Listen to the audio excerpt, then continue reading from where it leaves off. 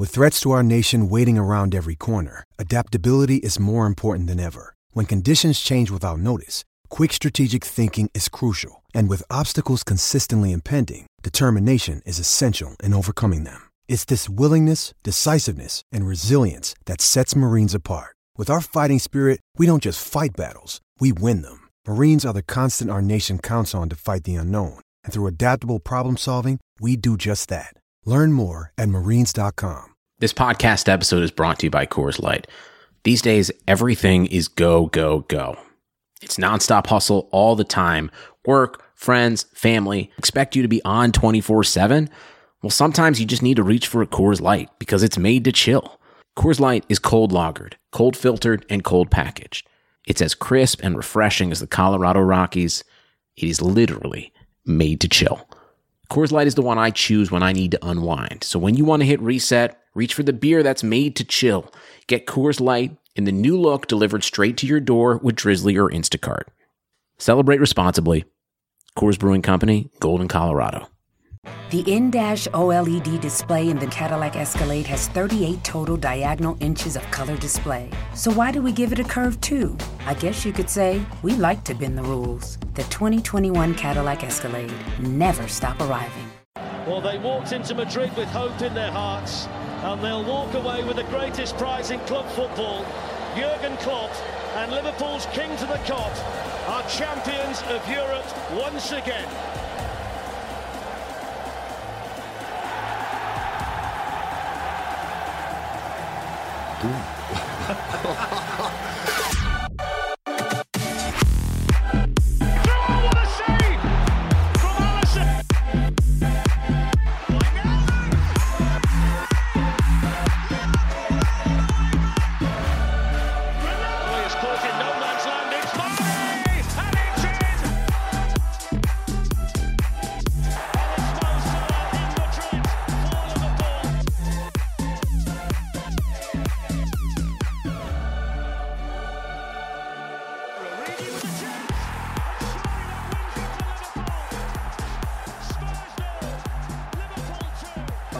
Hello and welcome to another episode of Top End Fracas, your podcast dedicated to all things LFC on the Touchline Fracas network. I'm your host Fahi. Alongside me, I have Ellis, Farouk, Krish, and another special guest. Please welcome the Athletics, James Pearce. Thanks for coming on, James. We've been inundated with requests to have you on the hot seat, so we're really glad to finally make it happen. How you doing? I'm good, thank you. Yeah, nice to be with you guys. You okay? All good. All good. Thank you very much. Everyone else, how you guys doing? Yeah, not too bad. Not too bad. Yeah. Thank you for taking the time, James. Yeah. James, how are you finding lockdown? Do you know what? It's like Groundhog Day, isn't it? I think you lose track of what day of the week it is because you're just in this routine now of being so limited in terms of what you can do, and I don't know, just even little things, isn't it? Like just being able to go to the pub, you suddenly have this newfound appreciation of all these little things that you previously took for granted. So, yeah, I mean, time's actually gone pretty fast because I've been trying to juggle work with homeschooling two kids at the same time. So that's been fun and games. So, yeah, just about surviving. So are you looking forward to the start when it does happen, if it does happen, or are you like itching at the feet now? Yeah, I can't wait. Yeah, just football is such a big part of our lives, isn't it? So when it's taken away, doesn't have to give you a newfound appreciation of it. So yeah, I mean it's going to be strange when it does come back because I think it's going to be a long time before we see football grounds full of fans again. But yeah, hopefully, at the moment they're working on kind of like around that June the 8th is the date that's been banded around. Hopefully that'll be when we see Premier League football back. Initially, of course, it'll be behind closed doors. Yeah, so like, what are your thoughts on like the most recent stories? So obviously, we see daily updates, which is obviously quite irritating at times. But what are your thoughts on like the most recent stories where it feels as if there's a bit of self-service by the lower position clubs? And with what they're kind of proposing about, they'll only play if there's no relegation, et cetera, et cetera. Like, what do you think about that? Yeah, I think what we're seeing is blatant self-interest, isn't it, from a lot of clubs, and I think you probably can't. I don't think it's probably fair to just point a finger at the bottom 5 or 6 who we're led to believe are the ones that are kind of dragging their heels on this neutral venues idea. I think because every club in these meetings is looking after their own interests. I mean, of course, the ones further up the table have actually got a lot less to lose when you think of the financial implications of getting relegated from the Premier League. So it's a real difficult one to try and make sense of at the moment, because you're trying to speak to as many different people at different different layers of the game, from players through to coaches and executives, and I think everyone's got a different opinion on what the way forward should be, and it is it's going to be very, very difficult to try and get some kind of widespread agreement. We're expecting another big Premier League meeting next week, which will the significance of that is really important, because it will be after Boris Johnson would have announced what we hope will be the first stage in easing restrictions. But yeah, I mean, at the moment, because they feel as if not every ground in the Premier League would be in a position to adhere to all of the social distancing measures and all the rest of it. And I think they're keen to keep games away from grounds that are in residential areas, to lessen the chance of fans congregating outside stadiums. So, the latest one is that, 8 to 10 grounds being used, and, no team effectively playing any of their remaining games at home. It's not, it's far from ideal. And I do sympathise with those teams down near the bottom who would say, well, hang on a minute, you got to play such and such at home with your fans. We're now going to have to play them. Our home game is now going to be 100 miles away in an empty ground. I get that, but I think the implications of not finishing this season are absolutely huge. I've never really understood this argument of null and void, and let's just draw a line under this season and think about next season. That to me is just absolutely nonsensical. You have to complete this season, and the sooner that happens, the better. Obviously when it's safe to do so, but there's going to have to be some compromises, because there isn't a perfect scenario where this is going to suit everyone. I think clubs are going to have to accept that they're going to have to give a bit on this, because we just need football back. Yeah. So carrying on with that, James, have you heard any reluctance from Melwood in regards to not playing, or obviously we want to get the season done? Have you heard anything from Liverpool? No, certainly not reluctance. I think from the players I've spoken to, that they're all keen to get back playing again. I think their only thing is they don't want to be in a position where they feel like that they're almost being forced into doing it, or that the Premier League is coming back too soon. I think the players I've spoken to, their position is, look, we'll listen to the health experts, but we want to be 100% sure that it's safe. We don't want to be pushed into a situation where suddenly our health could be at risk, our family's health could be at risk.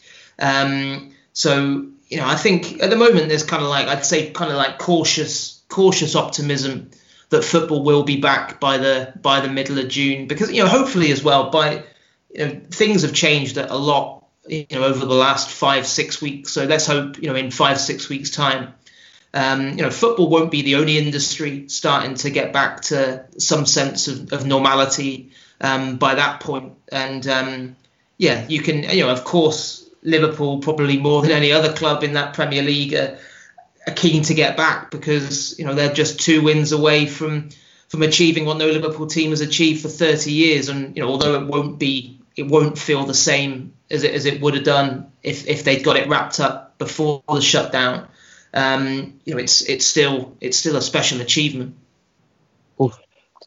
Obviously, you're fairly used to reporting from the actual stadiums themselves. Have you and your colleagues, from the Athletic and in the industry in general, had any concerns, or would you feel comfortable reporting from the neutral venues, or would you prefer to report from home? Personally, I wouldn't have any concerns if I'm allowed to go to one of the neutral venues. I think that's one of the things that's up in the air at the moment, because I don't know whether it will be, the usual kind of number of media that they'll allow in, or it wouldn't surprise me if it was because I think they'll want to try and keep the numbers inside the stadiums to the absolute minimum. It may well be that they go down the route of only having the rights holders media, so which would just be kind of like BT and Sky and beIN Sport and the half a dozen other global rights holders. So, but if they do widen that and do allow in those of us who would usually go to games, I'd have no concerns, because I just think it's just a case of being sensible, isn't it? And I think the vast majority, the vast majority of fans, I think would be really sensible as well when football came back. I think I don't think it was particularly helpful, the Mayor of Liverpool coming out last week and saying that these plans were nonsensical, because he felt that fans would, thousands of them would just rush outside Anfield and celebrate and all the rest of it. I think the vast majority of people have adhered to all the rules during the lockdown, and I think that would continue when football comes back. Okay, so James, how have you found it like this season, doing match reports, given that we've lost one game, well, in the league anyway, and drawn one other and 129? Have you found it a bit, like, creatively, have you struggled to find something else to write about? It's funny, actually, because I think what's probably helped on that front was moving from the Echo to the Athletic. The way that the Athletic do things is kind of, really moved away from the kind of traditional match report that, when I was at the Echo, I'd have to file 1,000 words on a game within an hour of the final whistle, and probably half or three quarters of that would be kind of analysis, and the other bit would be kind of the actual events of the game. Well, with the Athletic, now I don't file a piece from the game until usually about, certainly if it's a Saturday afternoon game, I wouldn't file until the Sunday afternoon. So what it does do is it gives you, a lot more time to kind of think of a theme and develop it and speak to various people. And so it's interesting, because what I have found is, and when you suddenly cover a Liverpool team that's so ridiculously good and so consistent, it makes you realise that in actual fact, a lot of the talking points come usually from when a team's not performing well, and you're picking the bones out of what's wrong and where they're falling short, why they're falling short. And of course, so that kind of all of that avenue of articles has kind of almost been closed off this season, because Liverpool have been so good. But yeah, thankfully I've kind of, there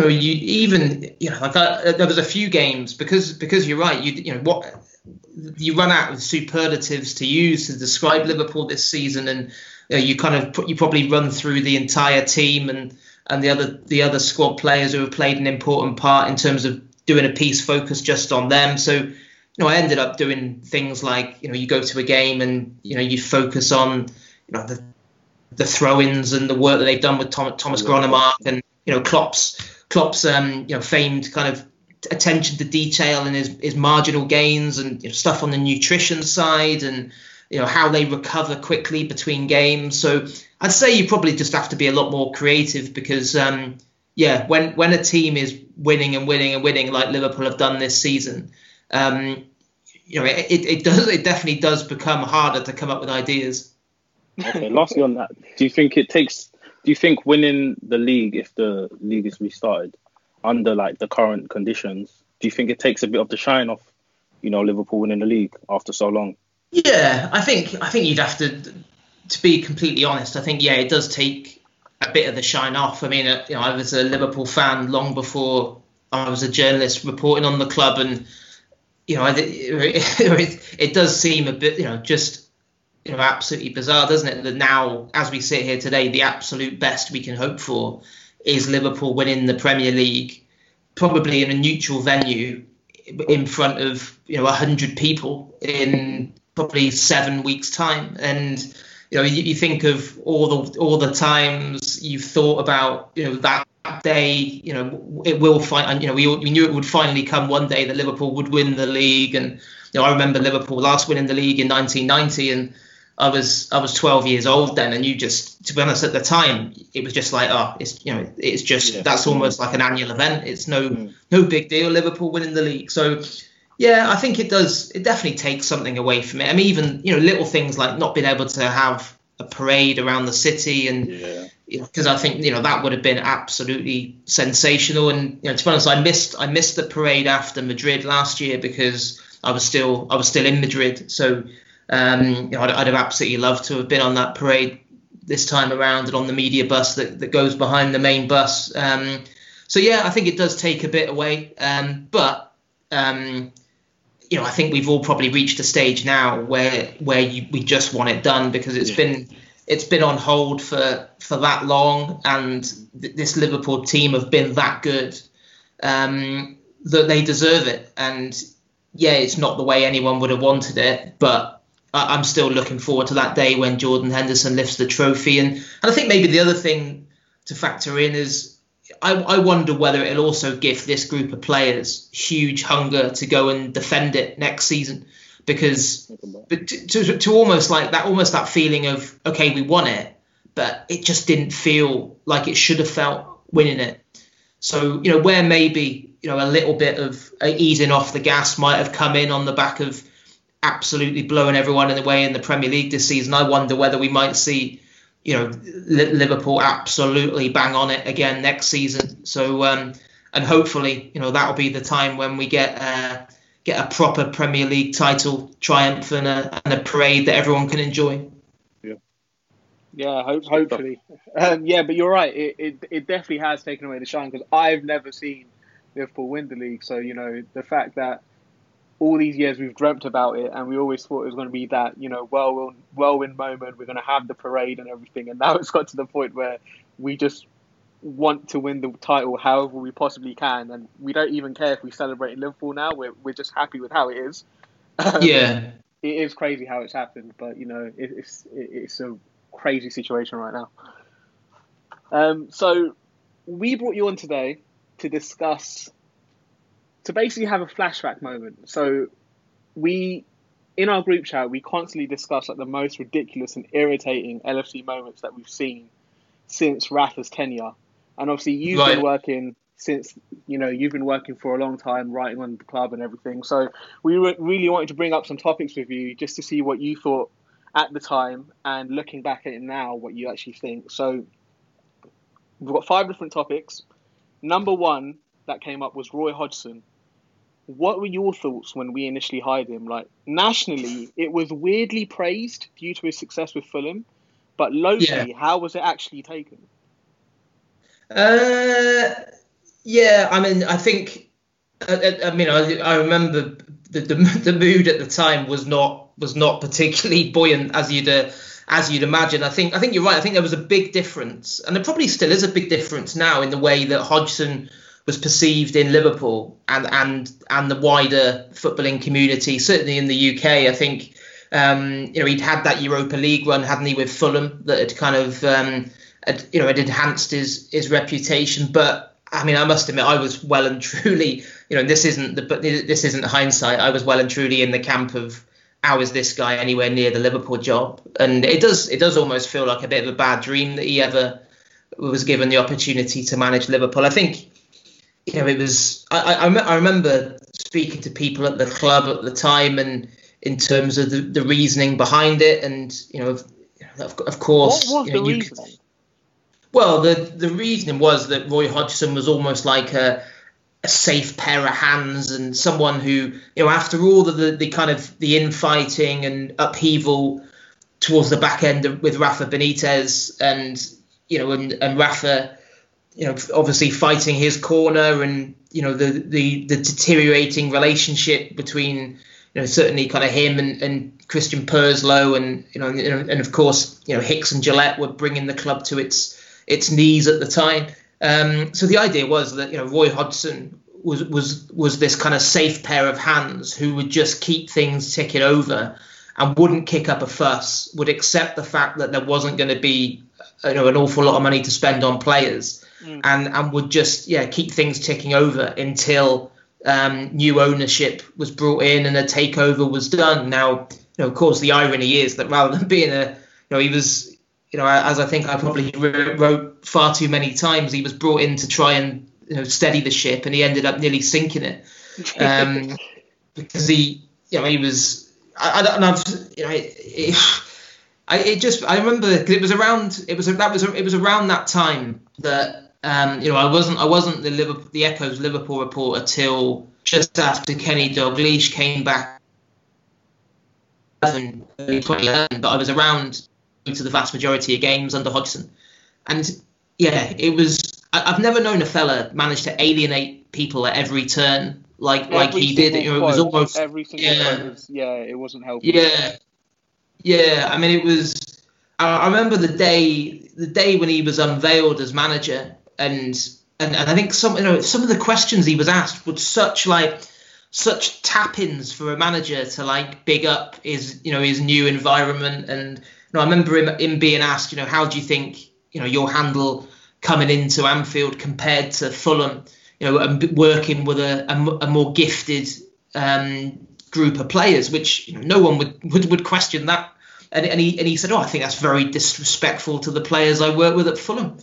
And you're like, oh my God. And then, and it was, and I remember quite early on, it was a home win, and it was in it was his post-match press conference after, it was in the little media room in the old main stand, and he came in. It was after a night game. It was a rare home win under him, and I think it was Henry Winter actually said to him, Roy, when Anfield's buzzing, and rocking like it was tonight, is there anywhere better in European football for atmosphere? And he just went, San Siro is excellent.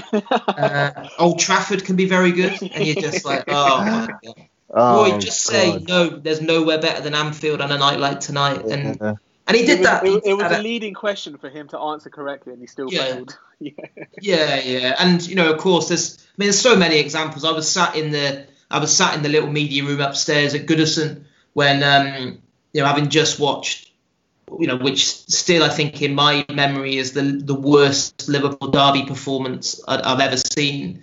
And see Liverpool lose 2-0 in shambolic fashion, and then he came out and said that was our best performance of the season. And you're just thinking, mate, fans who were going away hurt and angry having watched that shambles, you can't pull the wool over their eyes with ridiculous statements like that. And then similarly, I was in the press room at Old Trafford when Ferguson had come out and called Torres a diver. And one of my colleagues said to Hodgson, Ferguson's just called Torres a diver. What would be your response to that? And he said, maybe Sir Alex had a better view of it than I did. And you're just like, oh. So I think in the end, the only surprise was that he managed to last until early January, because I was actually there at Ewood Park for his last game in charge, and that was painful. I think the press officer waved off his post-match press conference after about 2 minutes, because you just knew then that he couldn't go on any longer. Yeah, I think I remember even seeing Anfield's capacity at a point was at 38,000. Fans just weren't showing up. They were watching him. Yeah, I think it was a game against. I think it might have been Bolton, where I think it was 8,000. It was a sellout, but about 8,000 fans actually chose to stay away. Yeah. And I think when that happens, the writing's on the wall, and yeah. Obviously, another situation that we found kind of ridiculous was the Suarez and Evra affair. Yeah. How badly do you think the club regret blindly backing Suarez in the case of taking his word, then later finding out that, well, this guy's blatantly lied to us? And when they did find out he lied, how comes, or why didn't they go so hard on him? Yeah, I mean, that was a very bleak period trying to cover Liverpool at the time, because it was it was just handled so badly, wasn't it? And I think it was good, obviously far later than it should have been, but it was good to earlier on this season to hear Patrice Evra talk about how he'd received a letter from Liverpool apologising for the way they handled it. And I think I think when you actually read back over all the details, and you just realise how it was just right from straight after the game, it was handled badly, because I think, and I think a lot of that was the emotion of the Liverpool-Man United rivalry. I think if that had been a different club that if that had been Evra playing for West Brom or Aston Villa, I think Liverpool's response would have been different. I think they got caught up in the rivalry of that. I think you had all this business with like the nuances of what Suarez had said, and because he was a very popular figure in the dressing room. I think that was the thing as well, and so it was. I think it was just a difficult situation for everyone, and I think what it needed was someone in authority. And of course, Damien Comolli was the man at that time who should have been all over it in terms of leading Liverpool's response. He should have been big enough to take a step back and go, hang on a minute, regardless of the nuances of what you said or what you meant by it, you said something that Patrice Evra found massively offensive. Now, whether you actually meant, to be as offensive as he thought you were, that is actually pretty irrelevant. And I think if early on an apology had been forthcoming and all the rest of it, I just think it could have saved a hell of a lot of grief for all parties. So it just wasn't a nice period at all, wasn't it? I think you speak to anyone from that era, and I heard Jamie Carragher talking recently about the embarrassment now of looking back, and of them wearing those T-shirts at Wigan. You just cringe a bit, don't you? Because it was it's a very complex, and it is it was a very complex issue, and I don't think Suarez was given as much. I don't think anyone at the club did Suarez any favours in actual fact by backing him the way, probably at the time Suarez probably thought, this means the world to me, the fact that they've got my back and all the rest of it. Yeah. But what he actually did need was someone to go to him, well, no, I don't care less what you meant. You ain't wrong. Yeah, and hold your hands up, take the punishment, and let's move on. And I think some painful lessons were learned from how Liverpool handled all that. Yeah, sorry, John. The last one. Oh, sorry, if I quickly before. Yeah, you no, move I was on. going to say, I was reading something Carragher said about Suarez the other day, and he was basically saying after he bit Ivanovic on the arm, he denied it, constantly. He denied it for a while, and they were like, "Oh, but there's proof." And he's like, "No, I didn't mean to do it." How do you not mean to bite someone in the arm? You either did it or you didn't. But I guess that kind of shows the character Suarez actually was at the time. And also, why do you think it took the club a long time to apologise? Because having said that, that was that happened 2011, and Evra received the apology in 2019 or something like that. So why do you think it took the club so long to rectify that? Not rectify it, but it's a good question. I think probably just because it came back into the kind of the public consciousness again. I think because Evra had done I think he'd given a couple of interviews, hadn't he? And it was, and I think it just suddenly kind of. I don't think it was. I remember speaking to people at Liverpool. Certainly, the owners. Not long after that, were like, "Oh my God, how badly has this been handled, and how we wish, if only we could turn back the clock, we would have done things differently." I think. So I don't think it was just kind of in the last 6 or 9 months that Liverpool have suddenly kind of thought to themselves, "Oh, do you know what? We handled that badly. We need to apologise." I think it was just more the fact that it kind of came back into the kind of the public arena with Evra talking about things, and someone at Liverpool, I think it was Peter Moore that wrote the letter, clearly feeling that okay. Internally, we might have accepted for a long time that we did wrong, but why don't we hold our hands up publicly and actually write to Patrice Evra? And I think that was the right thing to do. But I don't think it was a case of it had taken them that long to kind of realise that they'd handled it badly, because I think there was a realisation certainly that it should have,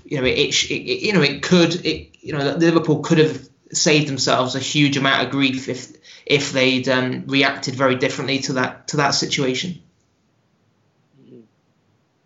Obviously, there was no shortage of initial teething problems and transfer issues for FSG kind of in the following years before. Obviously, Michael Edwards kind of asserted control of that domain. And obviously, with the 77-minute walkout over ticket prices, how do you feel reporting on that? And what do you remember from certain transfers? I mean, the ones that come to mind for me are the proposed Clint Dempsey for Jordan Henderson swap.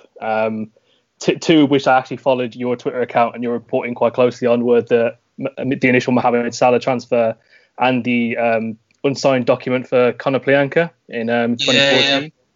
So what are your kind of like memories on that? Yeah, it was.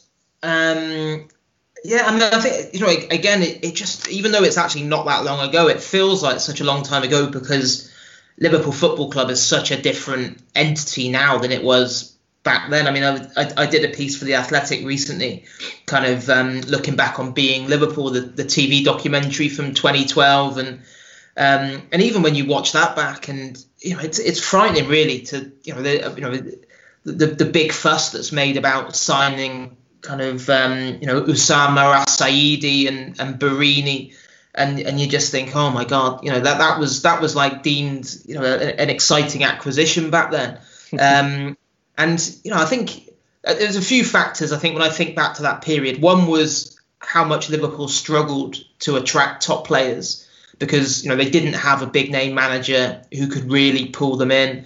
They also they weren't in a position financially to throw big money at it. I do have sympathy for Brendan Rodgers when some of the people kind of pick apart some of the decisions he made. And I know certainly in the early stages of his tenure at Liverpool, he was told, you need to sign players who are 24 and under. It's very much about untapped potential rather than buying the finished article. So that was one of the reasons why FSG refused to sanction the deal for Clint Dempsey, because I think he was, I don't know exactly how old, he must have been 30 probably at the time. 29, 30. 29, 30, yeah.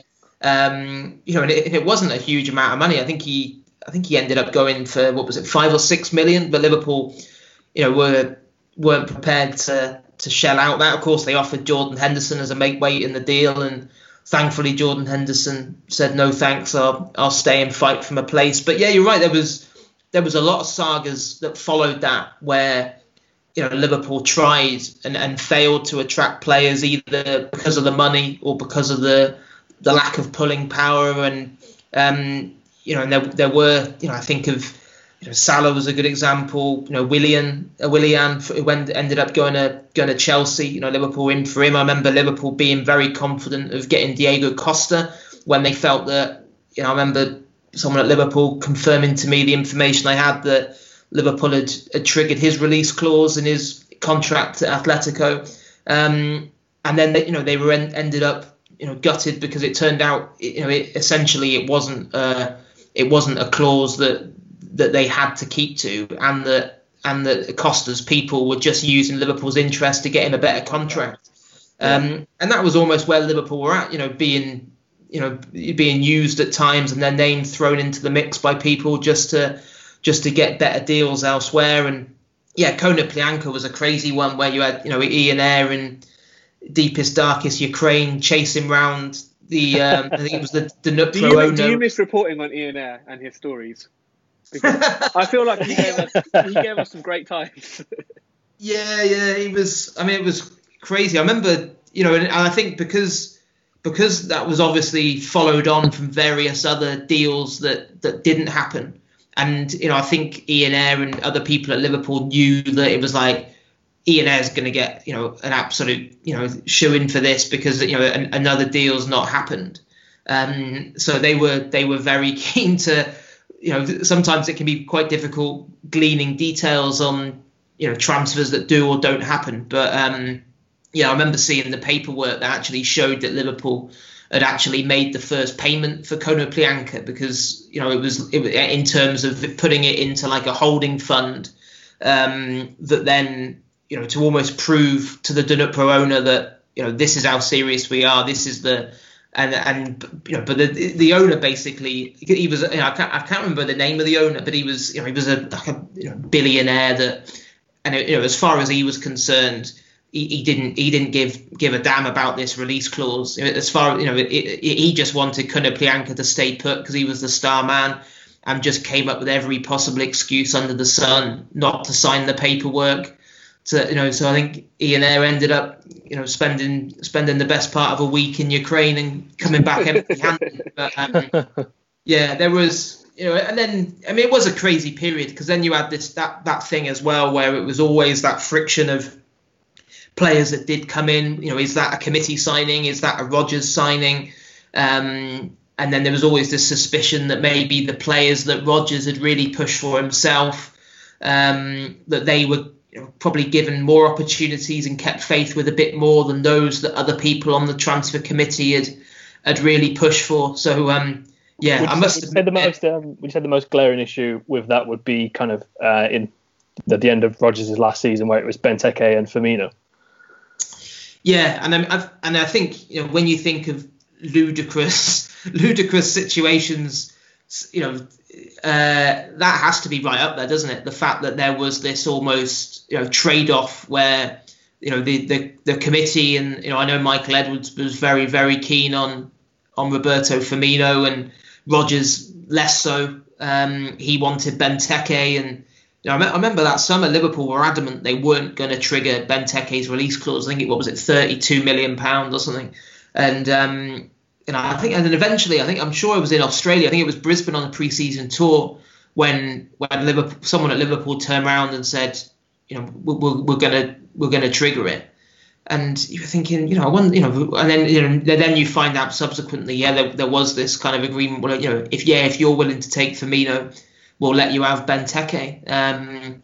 So yeah, absolutely crazy when you think of the sums of money involved. And I felt sorry for Benteke, because I don't, of course, the manager that bought him was gone within a few months, and then I think we all knew that he was a very honest player, really nice fella as well off the pitch, but completely unsuited to the way that Jurgen Klopp plays football.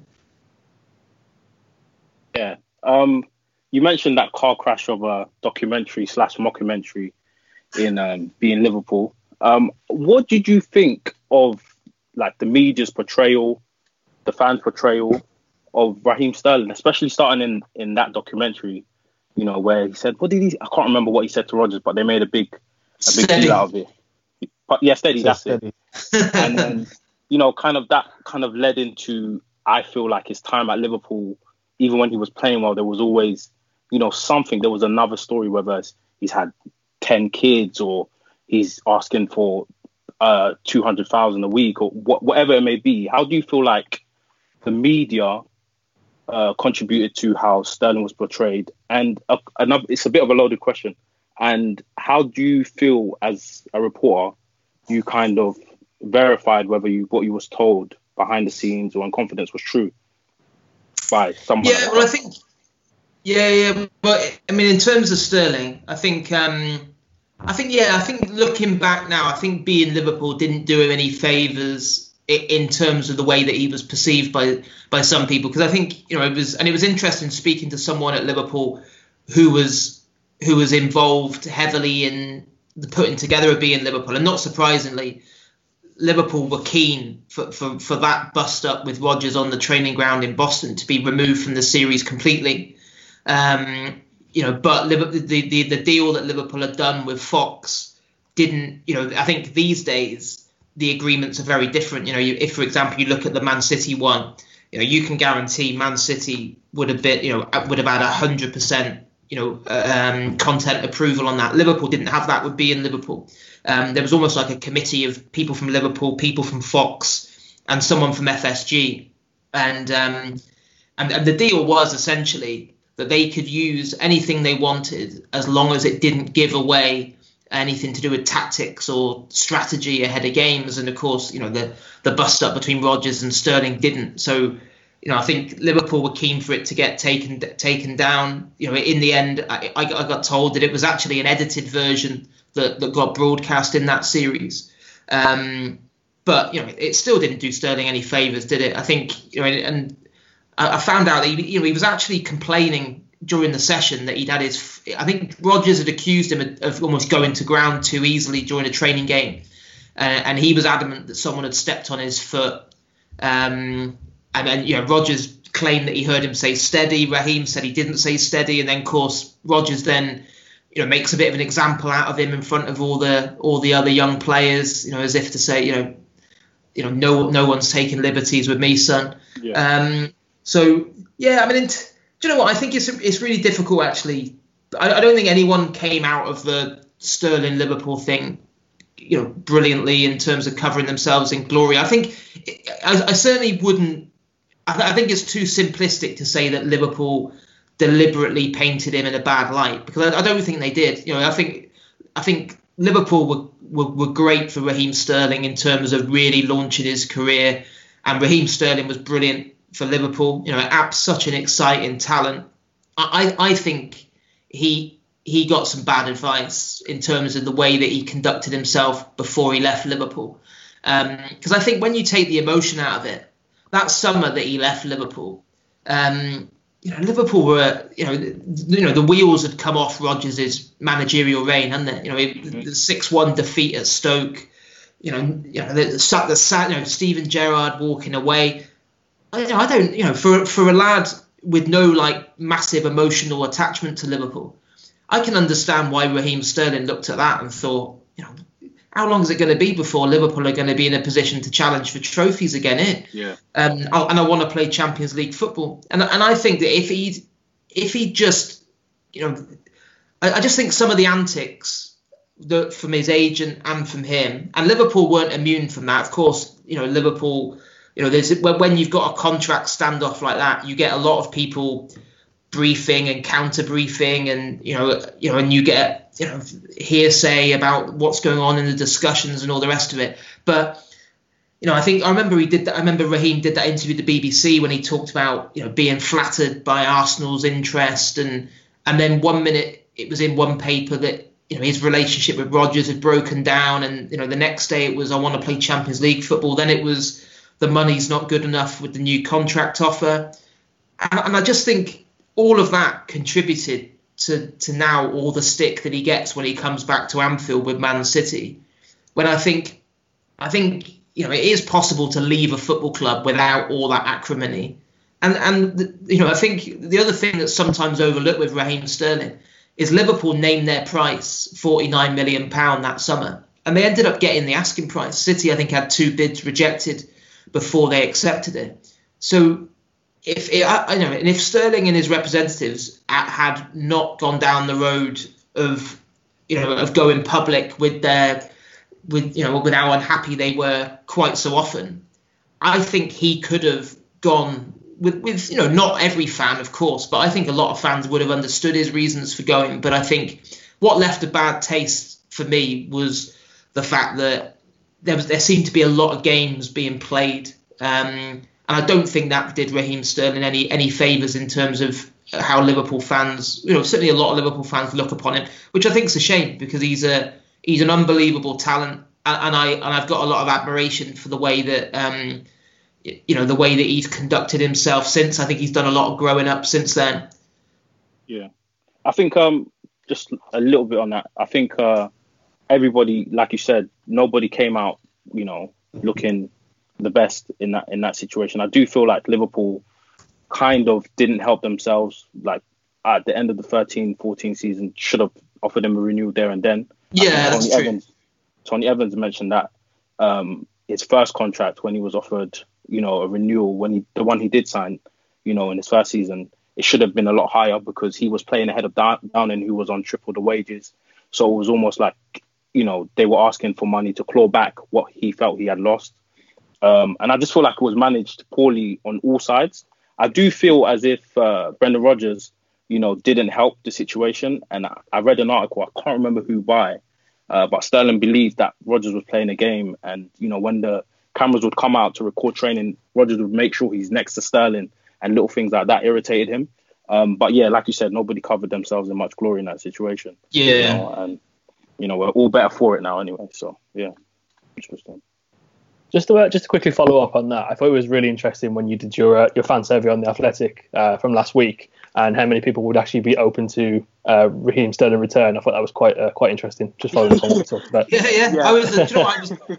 I was really surprised actually. I think it was only about a third of the people that responded to the survey said they 100% would be against him coming back one day. Which I think probably if I'd had a guess before I'd seen the results, I'd have probably gone for 60, 70, maybe even 80% of that viewpoint.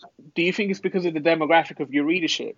So the people that took the poll, because obviously I saw that it was a younger group of people that were actually that were active on the poll. So I feel as if maybe our age range, the 25 plus age range, for example, are a bit more sympathetic towards Sterling, in a sense. Yeah. I think that's definitely part of it. Yeah, and I think hope maybe as well when you actually take a step back and you think about it. He, regardless of whether you particularly like the way that he conducted himself or not, or whether you've got some sympathy because over time you've appreciated that Liverpool didn't handle that particularly well either. He is an elite talent, isn't he? I think I think that's probably what swung a lot of people was that. Well, do you know what? If this fella wanted to come back to Liverpool at some point in the future, and I still think it's massively unlikely for a host of reasons. Not least relations between Liverpool and Man City are hardly cordial. So the idea that City would be willing to do business with Liverpool is pretty far fetched. And then when you factor in his wages, and I think he's still got 3, maybe even 4 years left on his deal at City. So, but yeah, that was an interesting one. But I think you're right. Yeah, it probably does. I think that is linked to the demographic as well, because I think I don't think the results would be quite the same if you were stood outside the Kop the next time there's a full house at Anfield and you were asking people. Yeah, true. Quickly, because I'm aware of time. Given that I heard last week that he's coming back, or a couple of days ago that he's coming back, how was it writing on Karius's disaster class against Madrid in the Champions League final? It was horrendous. Yeah. I mean, it was. Were you seething yourself as a fan, and you were trying to be objective whilst writing these pieces, and you were just struggling? Yeah. I mean, it was really hard to try and. I remember being just sat there, kind of shell shocked in that, long after most people had left the ground in Kiev, and you're right. You're trying to get that balance right between. You can't get away from the fact that this fella's meltdown has cost Liverpool the Champions League final, but you're also trying to be humane in terms of picking the right words, and because regardless of what anyone thought about Karius before that night or whatever they think about him since, it was horrible to see someone suffer like that in the biggest night of his life, and I mean it was. Again, that turned into almost like a saga that you didn't really see coming. With then, of course, Liverpool sending him off for all these tests, and then the statement from the club about how he'd been concussed. I mean, it's a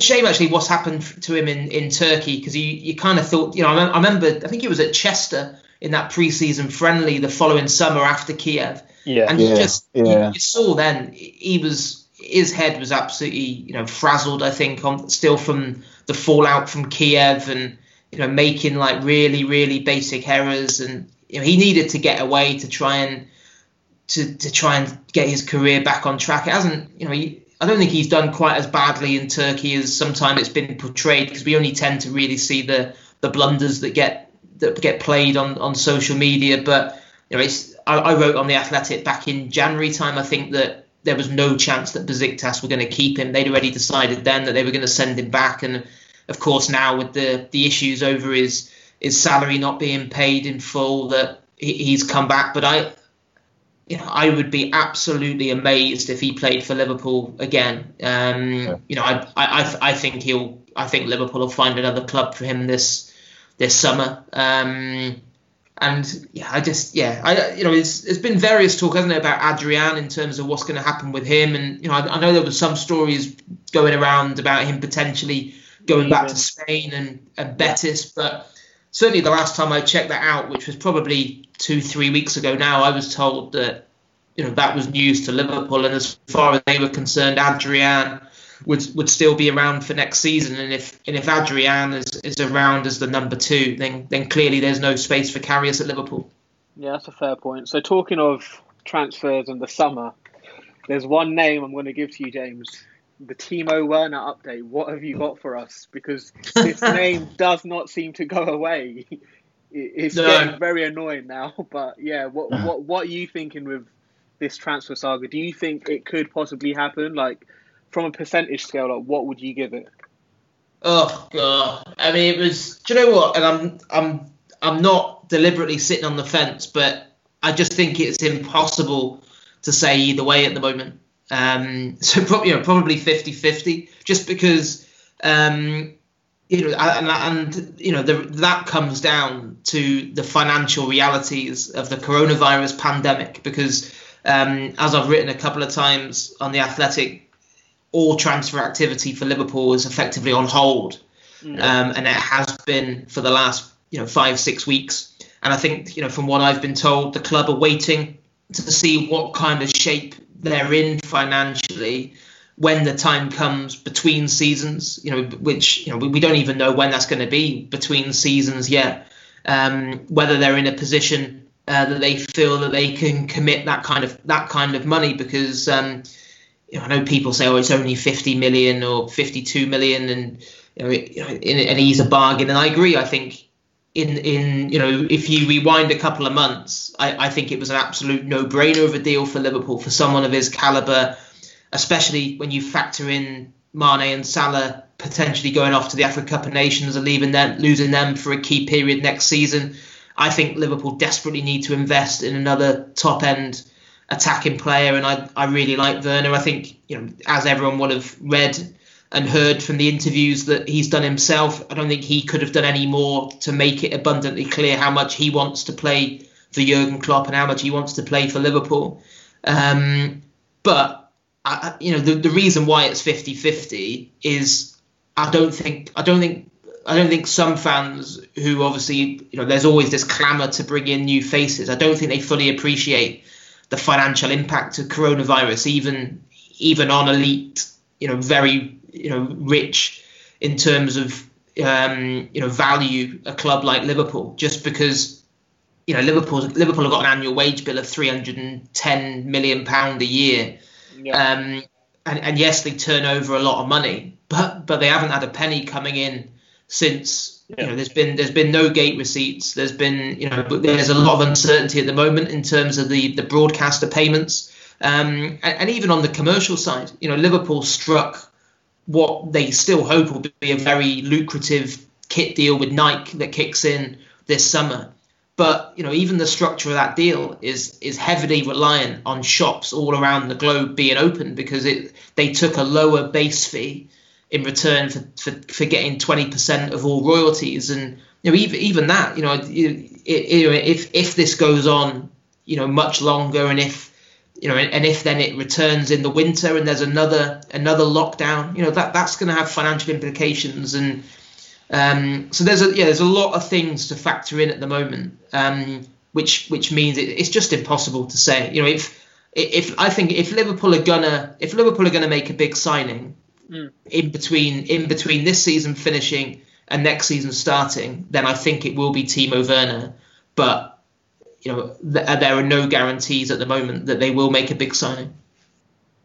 Obviously, just going on the coronavirus point, do you think, obviously, for this transfer window, more than any other transfer windows, obviously Michael Edwards has done an amazing job finding value in transfers. Just to name a few, Wijnaldum, Minamino, quite recently too.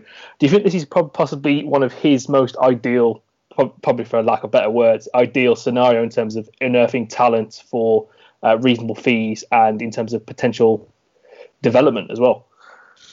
Yeah, I mean, I think when you speak to people at Liverpool, they still primarily their efforts, and maybe not so much this summer, because I don't think this summer would have been, I don't think that Liverpool would have signed that many players anyway before this happened this summer, because the squad's so strong anyway. But certainly going forward, they still see, their primary focus is almost trying to find the next superstar rather than buy the current superstar, if you like. So, there's a lot of fanciful talk in there about Mbappe, and it made me laugh a few weeks ago now when I read somewhere that someone said, I think it might have even been a journalist somewhere wrote that Mbappe would be open to joining Liverpool if they were to pay the £300 million fee.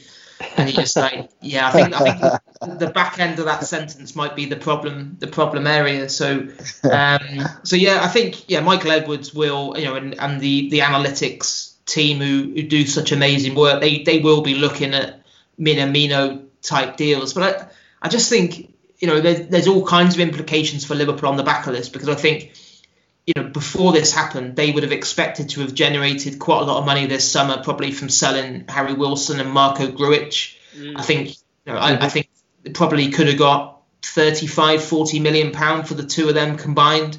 They were looking at selling Shaqiri for 15 million. I realistically, I don't see, with the way that the financial impact of coronavirus, I don't see Liverpool getting offered those kind of fees. So then that leaves big decisions for Michael Edwards and Klopp to make, because it's like, with a Shaqiri, with a Wilson or a Grujic, if the money isn't there, that's nowhere near what you think he's worth, then are you better off keeping hold of them for a year and then putting on hold potentially, spending money on bringing in a new player, and even someone like Dejan Lovren. If you'd asked me 2 months ago, I'd have thought, Lovren will want to leave this summer. He thought about leaving and came close to leaving last summer. And if he goes, Klopp probably does need to bring in another centre half. But, now you're probably looking at it. And, if you're Lovren, you probably don't have the kind of offers that you probably thought you were going to. Certainly Liverpool won't have the same kind of offers for him. So, that might change as well. So, there's so much up in the air at the moment.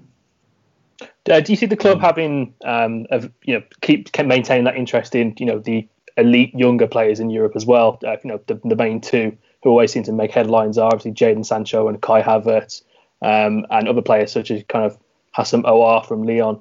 So do you see them maintaining an interest in those type of players for this summer and beyond?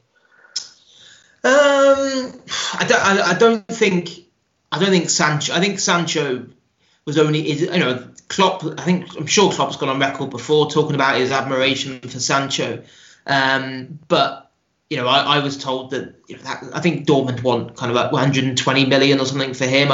I just think a deal like that is only realistic if one of the current front three were to turn around and if purely hypothetically speaking, if Salah or Mane or Firmino was to say, right, I want to leave, I want to go to Real Madrid or whatever, then I think Sancho becomes someone who Liverpool would definitely be interested in. But the reality is Liverpool are planning for the future with the front three they've got currently on board. All three of them have still got their best football ahead of them, I believe. So no, and I'm not sure there's a club anywhere that would spend 120 million pound on a signing that doesn't walk into the starting lineup. So and the same with Havertz. I think again, it's like some people say, like, do Liverpool have an interest in him? And it's like, well, yeah, of course. He's absolutely, he's an elite player. Of course, he's on Liverpool's radar. But again, I think he probably fits into the Sancho category in terms of Liverpool feel that at the moment, in terms of what they need and what it would cost to get him, that it's probably not realistic unless they were to suddenly lose someone and a gap in the squad opened up. Fair point. All right, cool. So we've got a few listeners' questions. We were inundated with tweets, so I'm gonna try and filter through a couple of them really quickly. So we had one from P. Child where he asked, which hashtag announce drove you insane? And do you bother engaging with them anymore? So throughout the years, we've had Royce, we've had Mbappe. Like, which one out of all of the ones you've had since being on Twitter? It would have to be Fekir. Fekir, Yeah. right? Yeah, I still get people. Not that I go running that often, but I have actually had it where I've been running along the front by the Mersey in Liverpool, and some fella just winding his window down and shouting at me, "Announce Fekir." So it was, I'd say that's probably the one that does my head in more than any other. Just and again, that was an absolutely crazy one where it's not very often that a player pulls on a Liverpool shirt, does an interview with the club media channel, and then still doesn't end up joining the club. So I think announce Fekir, probably just because also that saga well and truly ruined a few family meals and days out as well. I think with having to suddenly call a halt to it and get the laptop out. Yeah, and at Matty_J asks, what are the chances of Coutinho coming back, especially with Barcelona's financial problems right now? I'd say pretty remote. I think, and I think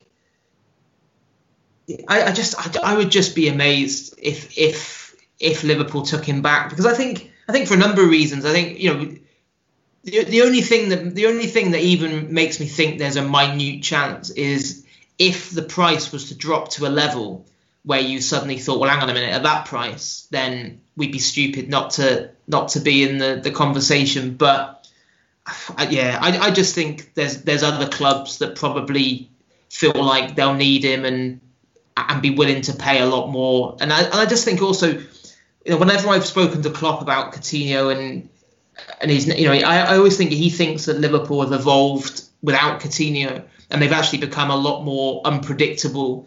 And I actually think it would be a backward step. And also, I don't think he didn't cover himself in glory towards the end, Coutinho, with the way that he conducted himself and the way that the faking of the injury, we say faking. Let's just say it was a big coincidence. He got a back injury I think it was a back injury the same day that Mike Gordon told him he definitely wasn't going anywhere, and that was when they were in Munich for a pre-season game. So and when you think, I remember asking Klopp, why did you not just tell him he had to stay to the end of the season? Why sell, who at the time was viewed as your best player midway through the season? Does it not send the wrong message out? And Klopp said, we reached a point with him where we felt we couldn't even use him. So you think, well, and that's quite a stark thing for a manager to say, which I think gives you an insight into what he was like around the place by that point, because he was so desperate to get away. So I'd be very surprised if we saw him back at Liverpool. Cool stuff. And final question from me, James. In 2015, you famously called me a very rude man. Do you still stand by that wild allegation? What are you willing to divulge what you'd said to me? I am not going to divulge what was said. All I am going to say is you called me a very rude man, and that tweet went viral. Right, I now got to look back over my old tweets to try and find out what. I'll make sure to delete before you find it. Cool. I think we can wrap up things here. James, thank you so much for being our special guest this week. Thank you. Thank you. Look forward to having you on after we're hopefully crowned champions. Before we go, would you like to quickly plug The Athletic with our listeners? That would be great. Yeah, if you get on over to theathletic.co.uk, there's a 90-day free trial at the moment. If anyone wants to just have a look for the next 3 months and see if they enjoy it. All the hopefully the best Liverpool coverage from myself and Simon Hughes, and I really enjoy it. I think it's great. Yeah, we're massive. Cheers. Yeah. I mean, there's exclusive interviews on there with Jurgen Klopp, with Pep Linders, and Trent Alexander-Arnold. And this week I did a big piece with Florent Sinama-Pongolle, which I really enjoyed. He was absolutely fascinating having an hour on the phone with him. So hopefully get on over to The Athletic and enjoy all that. Amazing. Ellis, Farouk and Krish, pleasure as always. Take it easy, guys. Thanks, man. Brilliant. And make sure to wash your hands. Cheers, guys. Nice chatting to you. Cool. Take care. Take care. Cheers. Okay, Bye. Cheers.